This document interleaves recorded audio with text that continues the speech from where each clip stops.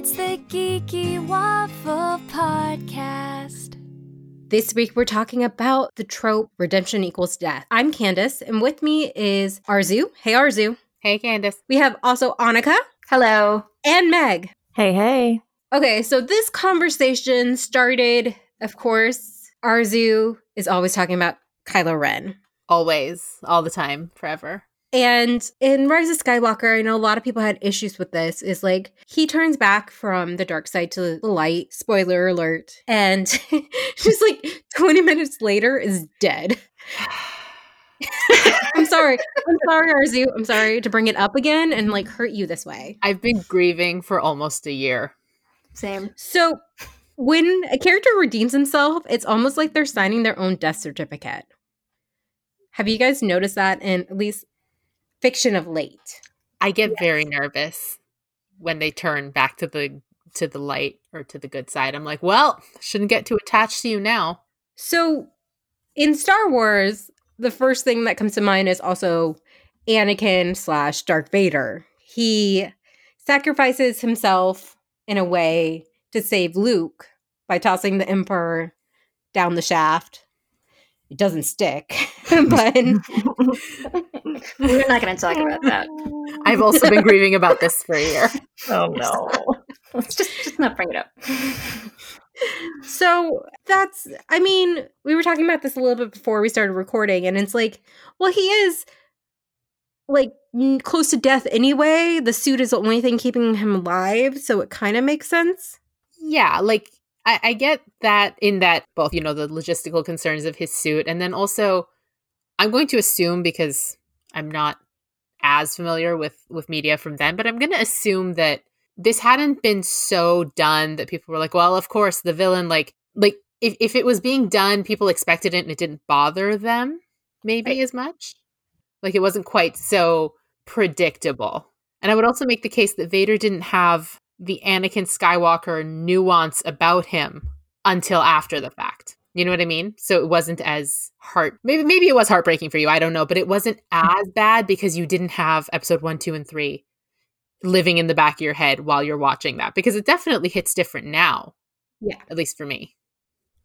For me, I'll say that Anakin's redemption and his sacrifice are why I love Star Wars.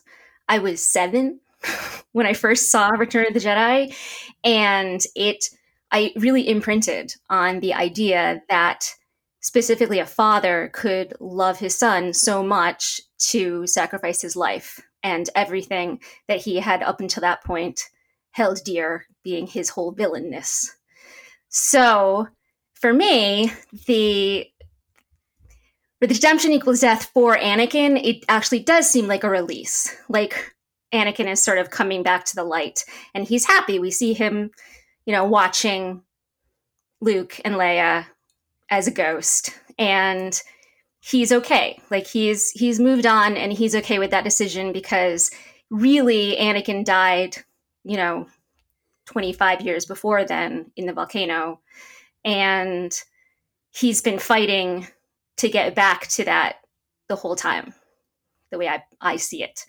That Vader is like a costume that Anakin wears, and he has to fight back to get back to his real self and actually let people see his real self. And Luke is the first person who does, and then he immediately is like, okay, you are the most important thing to me, and I will do whatever it takes to keep you alive.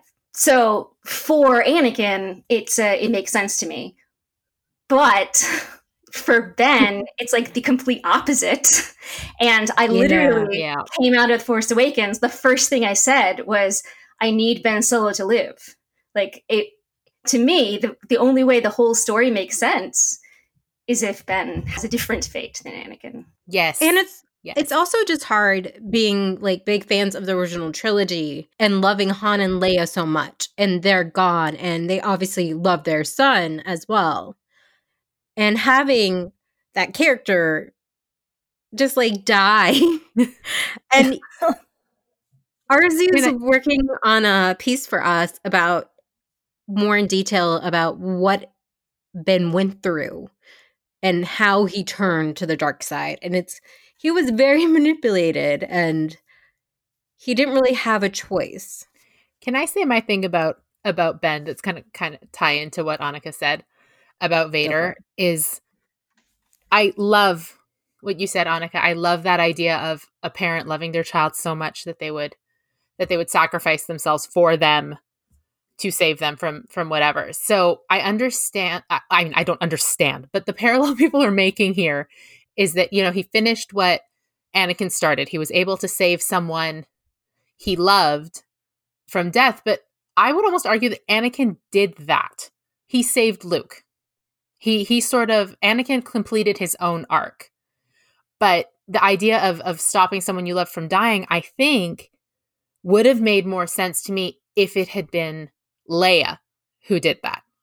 If she passes into the Force at the moment her son sits back up on the temple floor. You know what I mean? Like going forward with that peace in her heart.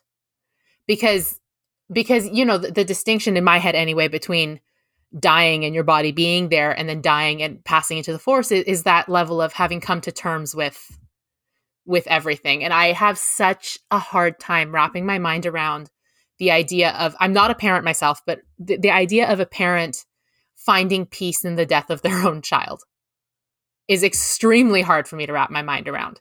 Yeah, when you say it like that, that's really disturbing. Like, I know like some make the case that it's not her finding peace, it's just her waiting for him so they can go together. But like Annika said, in The Force Awakens, you walk out wanting this kid to live because Han goes to get him saying, my son is alive. I want my son to come home. Leia sends him off with both of them kind of knowing that there is about a 99% chance Han's not coming back. Saying, bring him home. I want him home. And then even in Rise of Skywalker, Han's like, Ben, you're alive. Come home. And then Leia's like calling out to him, calling Ben, Ben, Ben. So how do we spend definitely 2 movies and maybe like just suggested in The Last Jedi, but maybe it wasn't said as explicitly. How do we spend 3 movies, let's say, telling this boy to come home and then he doesn't? Because I don't think any parent or uncle conceives of the afterlife as home for somebody who has not yet turned 30. Do you know what I mean?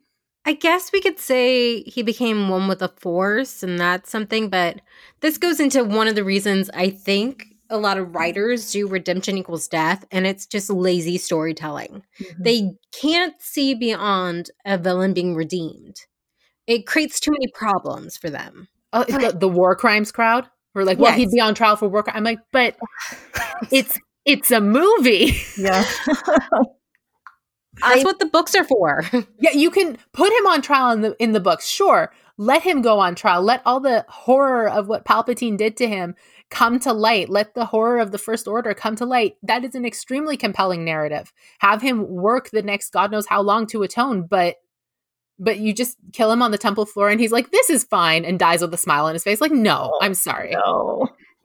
It's such a better story to see him do the work to actually atone for it instead of just being redeemed by one magic, one use of magic. That's not actually redemption. I mean, you can even say that because he loves Rey so much that he's just doing it for himself. I don't agree, but I'm just saying you could read it that way. And so in that case, he hasn't been redeemed at all. And so it's like, look, the way that you make up for whatever war crimes, quote unquote, he's responsible for is by actually telling the story of him going out into the galaxy and doing it. Like going to all of the planets where the First Order hurt them in some way, and the Empire, because they're all the same, and actually do the work to repair, build bridges, like maybe literally. Like we see in the books that when the Empire falls, they have a huge task ahead of them in just cleaning up the mess, both like literally cleaning it up and sort of setting up the galaxy in a more sustainable way to not allow this to rise. You've got Ben, and I would even argue Hux, who are both the architects of this thing. And if you have them there to be like, okay, this is how we operated, so here's how we can undo it, that's a hell of a lot more productive than just being like, well, they're dead now, so let's try to figure this out from the ground up. Meg, what were you going to say? Okay, I'll say this. Sometimes I wonder if writers are like afraid of happy endings. There are a lot of happy endings, but like I feel like recently there's been this push for like, well, people don't always want happy endings. We need something different. And like, take The Rise of Skywalker, for example. Like, that's an example of a story that it's okay to end it happy. Like, I feel like the end, it being the end of a very, very extensive saga, you didn't need to kill him off, you know? And like a lot of all this discussion around it has been like, well, he didn't get his happy ending and he really should have. Like, I understand that like maybe some writers don't want to do that, but like it doesn't make sense to me, especially in cases like this where like there's really no reason not to give that happy ending to a character that so many people looked up to, you know? Yeah, I completely agree. Him and like, I would argue by extension, Rey. Like, I understand she is young, she will find love again, like whatever. When they bring him back. No, I'm kidding. Like she will find love again. She's a young woman. But if you spend 2.5 hours telling me that this guy she's had a connection with since, like you see in the comics, since she was much younger, but even just what we see on screen, she's had a connection with this guy for a while. She has, sort of seen inside his soul. She wants him to redeem himself because she knows he can, because he is the son of two people she looks up to, because she feels a certain way about him, whatever. And now we're going to spend 2 hours saying that not only this, but he's half of her soul. Like, Why do you leave your heroine with half of her soul missing? And be like, well, this is uplifting because she hugged her friends at the end. Oh. I'm like, this is great. Let her hug her friends. But also, half her soul just died on the temple floor. Like, that's what I don't understand. It's like, that is not, to me, an uplifting, happy ending. Well, I think that goes with one of the reasons that I believe they do this trope, redemption equals death, is it shows that the redeemed character is serious about being good, and sacrificing your life is like the biggest way to show, oh no, I'm good now. And that kind of goes into another character that comes to mind, and that's Loki from the Marvel Cinematic Universe. Oh. Which he does fake turns. He dies, in quotes, in the first one by jumping off a bridge after he does something that he believes is right. Like, he thinks this is good. Like, yeah, I'm going to kill all those frost giants and make my daddy proud, you know? Yeah. In Thor Dark World, it looks like he died saving his brother and, like, redeems himself for what happened in New York in the Avengers. Of course, he doesn't actually die. He takes Odin's place, and Thor is like, well, I'm going to go hang out with Natalie Portman now. So bye. And then in Thor Ragnarok, he finally, like, really does turn back to good. I would say yeah, like, he's good with an edge. He turns back he's on the right path. He always was, which is like a gray character in between. Yeah. Which is compelling. Yeah, and then we only get 5 minutes of him in Infinity War, but he goes straight up to Thanos, and he saves his brother's life, and he knows that, like, this is freaking Thanos. Yep. And again, he dies. Yeah. I'm sorry. I'm so over it. We know we're going to get a different version of Loki because we're getting a series, and we saw him in Infinity War grab one of the stones. But it's like going to be an alternate universe, right? Maybe in Endgame. Yes, thank you. I think the one thing I think could be compelling for this is, because we're getting an alternate universe Loki, is that we get to spend the time with him when he starts at that sort of evil criminal mastermind point, and then watch him do the atonement work. And we have the opportunity for that. So I think I don't love that the only way to show he was serious about saving his brother was to kill him, because I don't like this trope. But I do think it's nice that we will be getting the opportunity to hopefully watch this trope change and watch him get to live and do the work to change and be better in the series. I agree with that. And I just want to point out that at the end of Thor Ragnarok, after Loki does come back to the side of good, quote unquote, and he does it because Thor tells him he can. You know, Thor's like, I believe in you. Sort of as Rey does to Ben, you know, I know that you can be this better person, and I'm waiting for it. And then Thor leaves and goes off, and Loki shows up right at the opportune time to redeem himself, to say, yeah, you were right. I am a better person, and here I am to prove it. And that movie ends with like this really hopeful, even though our entire planet was destroyed, our people still exist, and we have Thor and we have Loki, and everything's going to be okay now. And then within like 5 minutes in Infinity War, the very next movie, all of that is undone. Like, everyone is dead, and Loki is killed. And we can also point out that Loki also did take the Tesseract. So he didn't bring it upon himself, but he was still like not like 100% redeemed. He was like, well, here's a stone. I'm gonna just grab really quick, He's a trickster god. He's gotta pull some tricks, right? So Loki's got the chance to come back around, but the one Marvel redemption equals death thing that I cannot stand is Black Widow. No. Thank you. No. It's, you've got the interesting plot beat of somebody needs to die in order to get the Soul Stone. Cool. But, you send her and Hawkeye there, and she's the one to sacrifice herself, presumably because she thinks she's not worthy of life. This is the impression I got. Like, not that she's just not worthy of life, but that her friends should carry on because he's got a family, like, whatever. Mm-hmm. I maintain that the only reason the writers did this, it wasn't because they didn't want to do the work, because they did do the work of showing her kind of come around and become more complete. But I maintain the only reason this happened is because if Hawkeye died, nobody would care. Oh, no. No. I just mean the audience. Like, it wouldn't have landed as hard.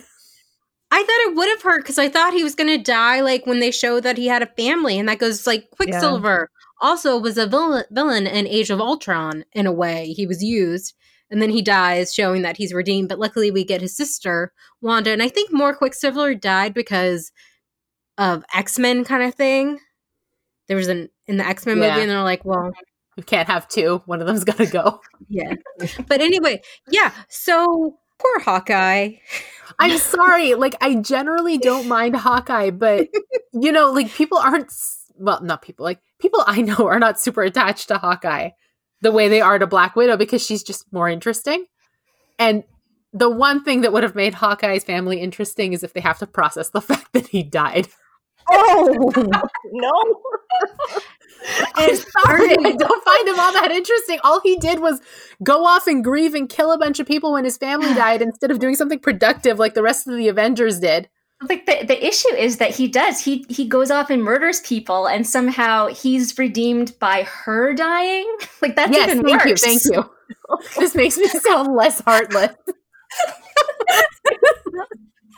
Oh my God, Arzu. If Arzu ran into Hawkeye on the street, she would have been like, you should have died instead. I would. Well, okay, here's the thing, though. Hawkeye's got a crossbow, so I don't know that I'd say that to his face.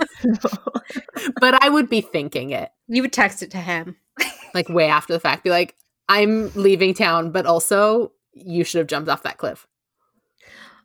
Oh, okay. So actually, it wasn't just Kylo Ren that had this conversation start with me and Arzu.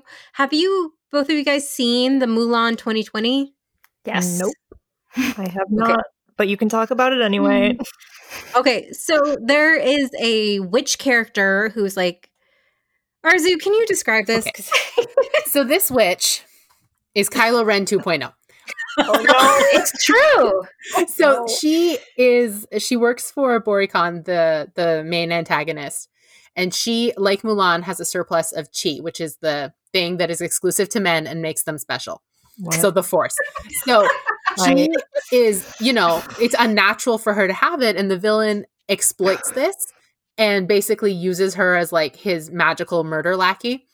And then she and Mulan meet in a really intense environment where it's just the two of them, and they're kind of fighting but kind of having conversations, a little bit like Rey and Ben. And the witch is like, join me, let the past die. And Mulan's like, no. And she leaves. And the witch is like, maybe she's got a point. Right at the end, when the villain is, I think, trying to use her to get Mulan, at the last second, he fires an arrow at Mulan, and the witch turns into a bird, which she's been doing throughout. This isn't like a new thing. She turns into the bird and then like flies in front of the arrow and sacrifices herself for Mulan. And the thing is, throughout this movie, we've seen Mulan like dodge arrows. So it was like unnecessary.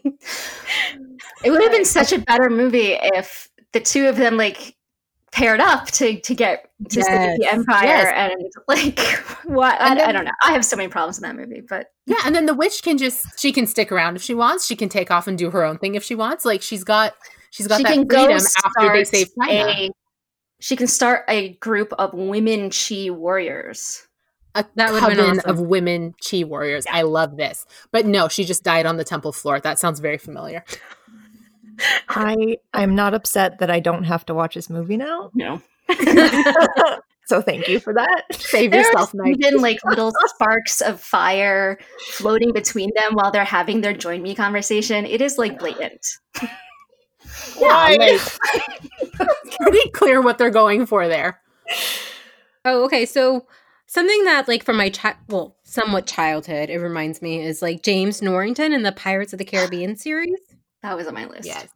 Yes. Yeah. So he's the fiance kind of Elizabeth before she gets with Orlando Bloom's character. And he kind of goes back and forth because he's like disgraced because he loses Jack Sparrow, the drunk pirate.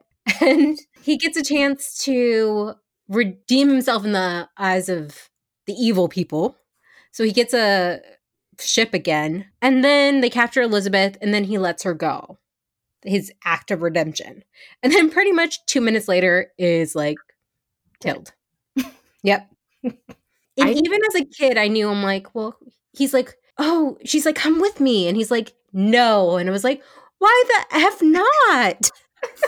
Because they're tired of that character, so they're just going to kill him. That didn't truly break my heart until I rewatched all the movies in quarantine. Because like as a teenager, I was like, okay, you're not Orlando Bloom, so I'm not totally paying attention. But like as an adult, like rewatching them a few months ago, I was like, oh my God, this is so sad. He's just trying to do his best. He wasn't a bad person. That's the thing. He was just trying to do, like you said, he was trying to do the best he could. And sometimes that aligned with some not so great people, especially when the heroes are freaking pirates in this movie. It's not even him redeeming himself in the eyes of like society or the law or whatever. He's purely redeeming himself to Elizabeth. Because that's what matters to him. He was like in love with her. Yeah, like genuinely in love with her. And when she's like, oh, I want to be with Orlando Bloom, he's like, I'm sad about it, but okay. I'll give you a day's head start. That's fine. But like... yeah, he's not a bad dude. No, poor Norrington. Oh, I'm sad. Are any of you Lord of the Rings fans? Yes. Okay, so Boromir, sorry. I am not a Lord of the Rings fan. I've seen the movies and I've tried to read the books. But I do specifically remember him. Who wants to talk about him? I can talk about him. Go ahead. So Boromir is one of the humans in the Fellowship, which is a group of men who accompany the Hobbit Frodo to throw the evil ring into the volcano and destroy it forever, thus destroying evil forever. Super easy. Yeah. Anyway, so Boromir, because it's suggested that because he's human, he has like he's the easiest tempted to the dark side by the evil ring and evil in general, because humans are the worst.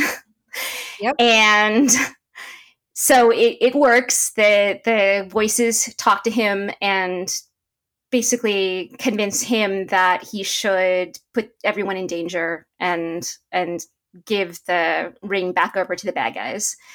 And it's only, he's pretty much on the wrong side throughout, sort of working against them, even while he's working with them, until he finds his strength and his humanity and fights against the evil forces and basically takes like all of the hits so that the hobbits can escape, so that they can get away and continue on their quest. And everybody except the two hobbits does stay back and to fight off, but Boromir is the only one who dies. And he's another one where it's like, if he was living and helping, and like, there's really no reason for him to die other than audience, like, so that you feel sad. But you don't feel too sad because he was an a-hole before. Yeah, you don't right? like him. So what's the, you know? Are any of you guys Doctor Who fans? Yes-ish. Okay, well, it just feels like it comes up a lot, and it's just like the random minor characters, they do something bad, and then they're like, I'll hold them off, and then they die. Oh, no.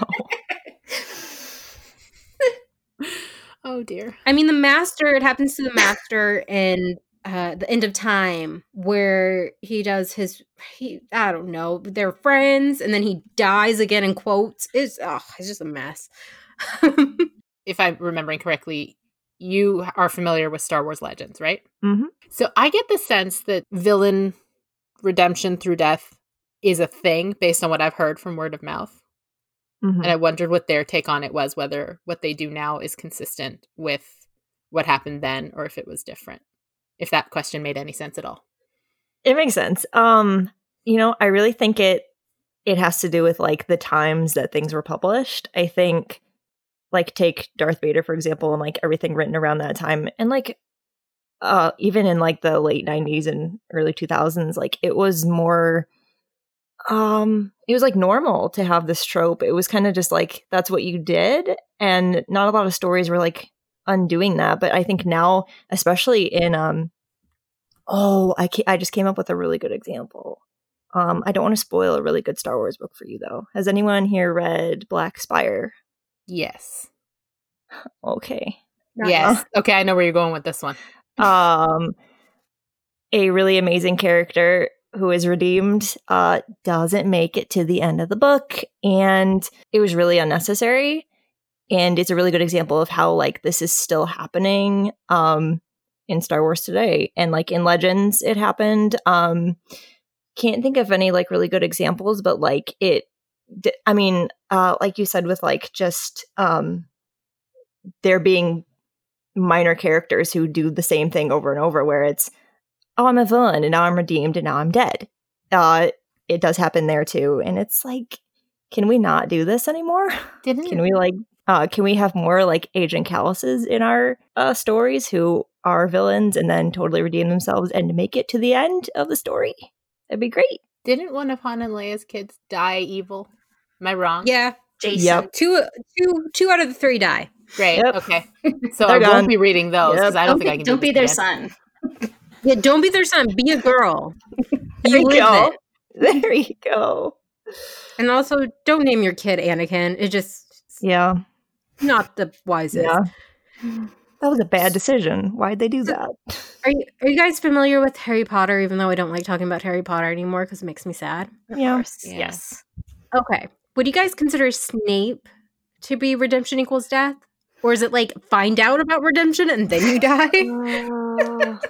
I have a lot of feelings about Snape that don't at all line up with my feelings about Kylo, and I know that Venn diagram is usually a circle. Mine is not. They are two separate circles. I would say that Regulus Black is closer to redemption equals death than Snape is. Snape actually does sort of live a long time in, I don't know, with redeeming himself, I guess. Yeah. But Regulus pretty much, he does sacrifice his life in order to bring about a better outcome for his family and Wizarding World, the Wizarding Universe. You know who has a great arc where he doesn't die, but he does redeem himself? Is Draco Malfoy. Okay. Yes. Yeah. Like, say what you will about Harry Potter and the Cursed Child, and whatever you say about it is probably valid.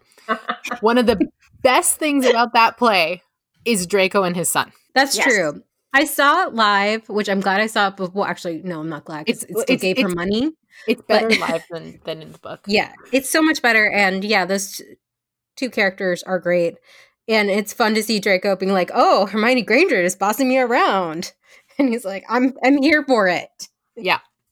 Like, he goes from being this bigoted little kid to not only like to essentially, when his dad tells him you can't marry this pureblood witch because she's nice to muggles, kind of telling his dad where he can stick it.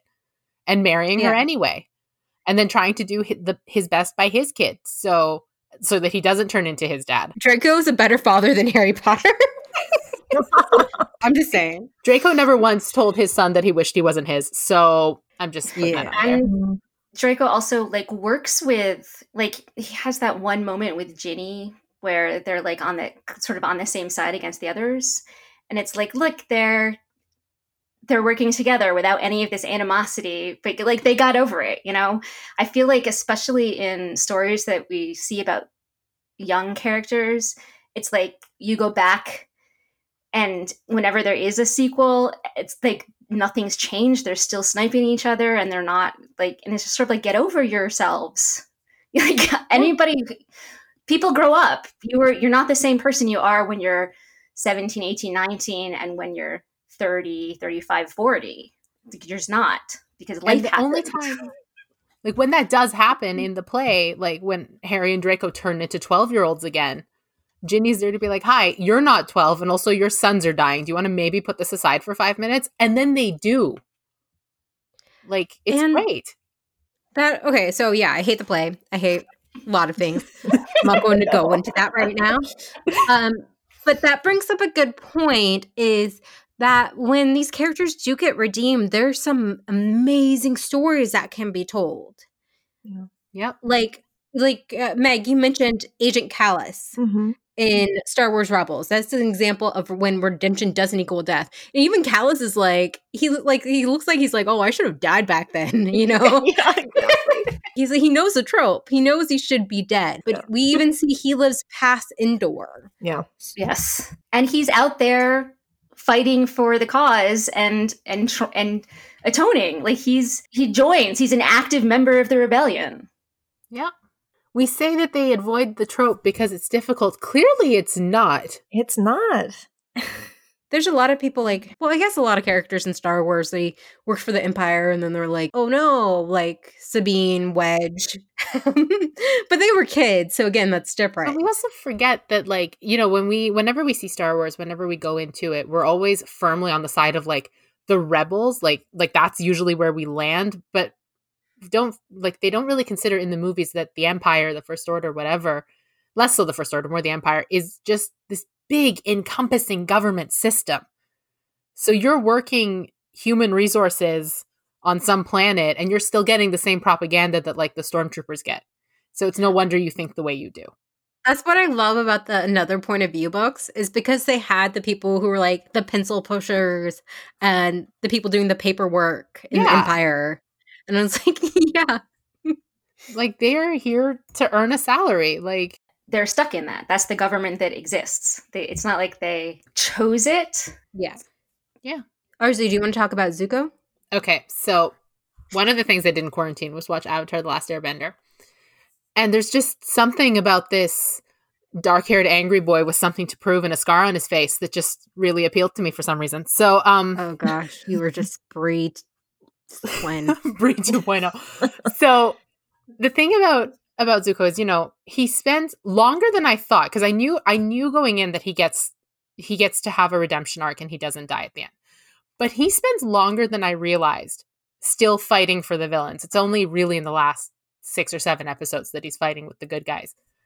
But he is given the chance and the space over the course of the time he's with the Fire Nation, with the Empire equivalent, the bad guys. He's given the time and the space to realize that what he is doing is wrong, that he's doing it for the wrong reasons. And then even when he like leaves the system and goes back to it, he doesn't view it the same anymore. Because if somebody had just taken his hand and pulled him out of it, he wouldn't have done any of that work himself. But he does do all the work. He sees that it's a problem. He sees that all this stuff he's done in the name of getting his father's respect and getting his honor restored is not working, and it's never going to. And he needs to restore his honor himself and do the right thing. And that's when he leaves. And that's when he has a chance to like bond with the main characters. And like Candace was saying, he does do something towards the end where he shows how serious he is about fighting for good, is he like takes a bolt of lightning to the chest for one of the other characters and basically almost dies. So he is extremely serious, but they gave him the benefit of not just having him die right there in this other character's arms, but having him come back and then move forward as a new leader in this changed society, willing to do things different and repair the harm that the Fire Nation, that his nation had been causing for the last 100 years, which is excellent. Like, more, we need more stories like this, because that is an uplifting ending. Okay, so I want to ask you all, why do you think writers do redemption equals death so much in these stories? Meg, you've been very quiet. I really think it's a reflex. And I think as a writer, you have to fight against that urge to go with the trope. I mean, we have seen so many of these stories, and it's just like embedded in your soul that like if there's a villain and they're redeemed, they should probably die. That's like dramatic, right? But I think writers just have to be more creative than that. I think they really have to challenge themselves to say like it doesn't have to be like that, and there's a more creative way to show that they can be better, and then make the story better by giving them more of a story instead of just killing them off. Do you think it's because they don't believe the audience would believe they were redeemed, or that they should be like happy?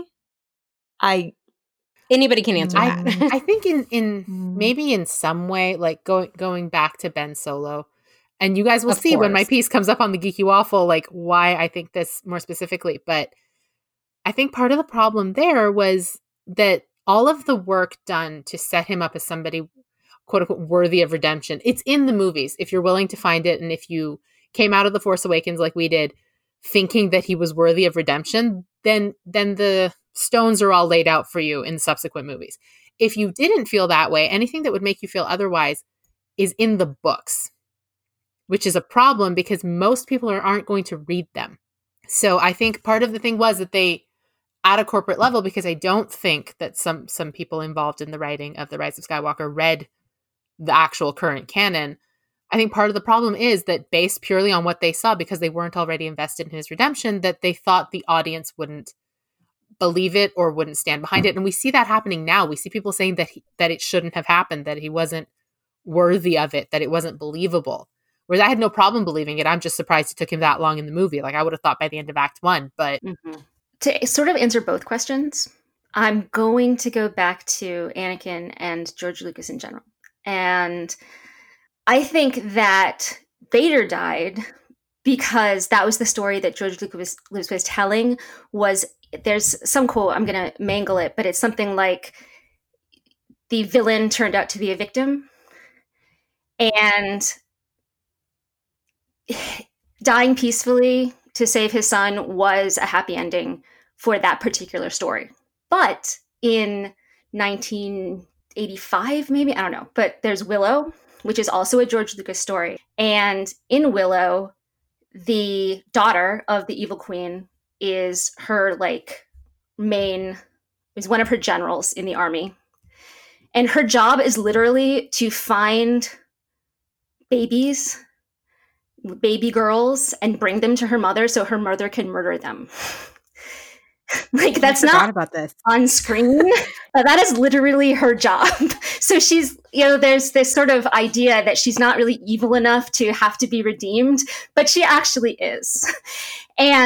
But she's redeemed by falling in love with one of the heroes and immediately turning to fight with the heroes against her own army. And then she stands up against her own mother. And then she flings herself in front of the hero and the baby in the final fight and allows her mother to try to kill her. And she's saved by the other witch, but she would have died. But then, she's saved. She's saved. The evil queen kills herself. And so no one has to murder anybody. And the only person who dies is the truly evil person. And it ends with this amazing happy ending where the Sorsha and Madmartigan are raising the magic baby who basically looks like their daughter. And it's so heartwarming and it's so wonderful. And it's one of my favorite memories from childhood is this amazing fairy tale. And the fact that Lucas could write both of those stories, to me, shows that if you put the effort in and you have different ideas of how stories can end and what a happy ending actually is, then you can have both, and both can be meaningful. But I agree with whoever said that the audience, and especially with Rise of Skywalker, it's still so controversial to say that Ben Solo was redeemed at all and, could be a good person and maybe didn't deserve to die, or even, maybe didn't deserve everything that happened to him in his life, which is my position. I think the writers need to trust the audience and realize, like, we pick up on things, and we also are forgiving people. We want to forgive people. We want to see people redeemed because we've all made mistakes in our lives. Granted, not as big as some of these villains. Well, actually, I can say definitely not as big as these villains, but it's just human nature to mess up. And it's important, especially for a children's story, just so to show children that, you can make a mistake, but the people who love you will continue to love you, and you can come back from that. I think it's not just trusting the audience. I think the writers need to trust the story they're telling. And trust that if they tell it well, that the audience, whether right away or 15 years from now, will fall in line. Like, I've always liked the prequels. I know a lot of people didn't, but now, because they went into those movies, bananas as they are, and fully trusted the story they were telling, that shows now.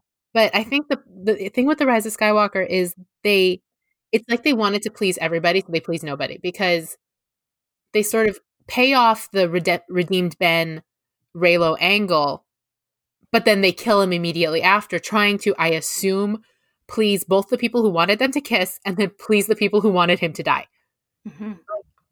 But no one is pleased. No one's happy because some people are mad that they kiss and some people are mad that he died. I'm like, but the story you were telegraphing from the beginning, with or without the romance, was that this is the son of our heroes and we are going to want him to come back. Like, there's no, I don't understand people who see Han Solo and Leia Organa's son standing there and being like, nah, I'd be fine if Rey stabbed him and he just died right there. Like, I don't understand that, because but then that's the thing about not having the confidence in the story they're telling. Definitely. I really think modern storytelling, like using Star Wars as an example, it's not good versus evil, like black and white, so much as it used to be anymore. It's more of like, people are good and evil at the same time sometimes. It's, not as clear of a distinction. And so I really think for like this story, they really needed to lean in on that and kind of say, like, it is possible to be evil and come back from that, and, the story continue, it not being the same story as the original trilogy, which there were way too many parallels in that movie. We're not going to talk about all of them, but, they really needed to, like, I think just like recognize, like, storytelling is a little bit different. It doesn't have to be like this person is all evil or they're all good. There is that middle ground. And if they would have leaned into that more, I think it would have been better. And that's the case for like a lot of these examples that we've talked about, I think. Okay. So Arzu, can you tell people how to find you online? Okay. So online, you can find me on Twitter at Arzu Amin, and at my website, where it's mostly me finding ways to tie all the Star Wars books back to Kylo Ren, at arzud2.com. Annika, how can we find you online? My webpage is manicpixiedust.com, and you can find me on Twitter at both manicpixiedane, which is like me Twitter, and at Political Padme, which is my retweeting and ranting about politics and also Star Wars Twitter. Good mix. Meg, how can people find you online? You can find me on Twitter at Magdowell, and that's where you'll find Utini and Project Stardust. Awesome. Okay, and you can find us at thegeekywaffle.com. We're on Twitter, Facebook, everywhere pretty much. And also check out our YouTube page, because we got some cool stuff happening, including we proved that Obi-Wan Kenobi has a secret love child, and there will be Baby Yoda drama all over there. So thank you all for joining me and discussing this trope that needs to die. The redemption equals death needs death. Stay geeky.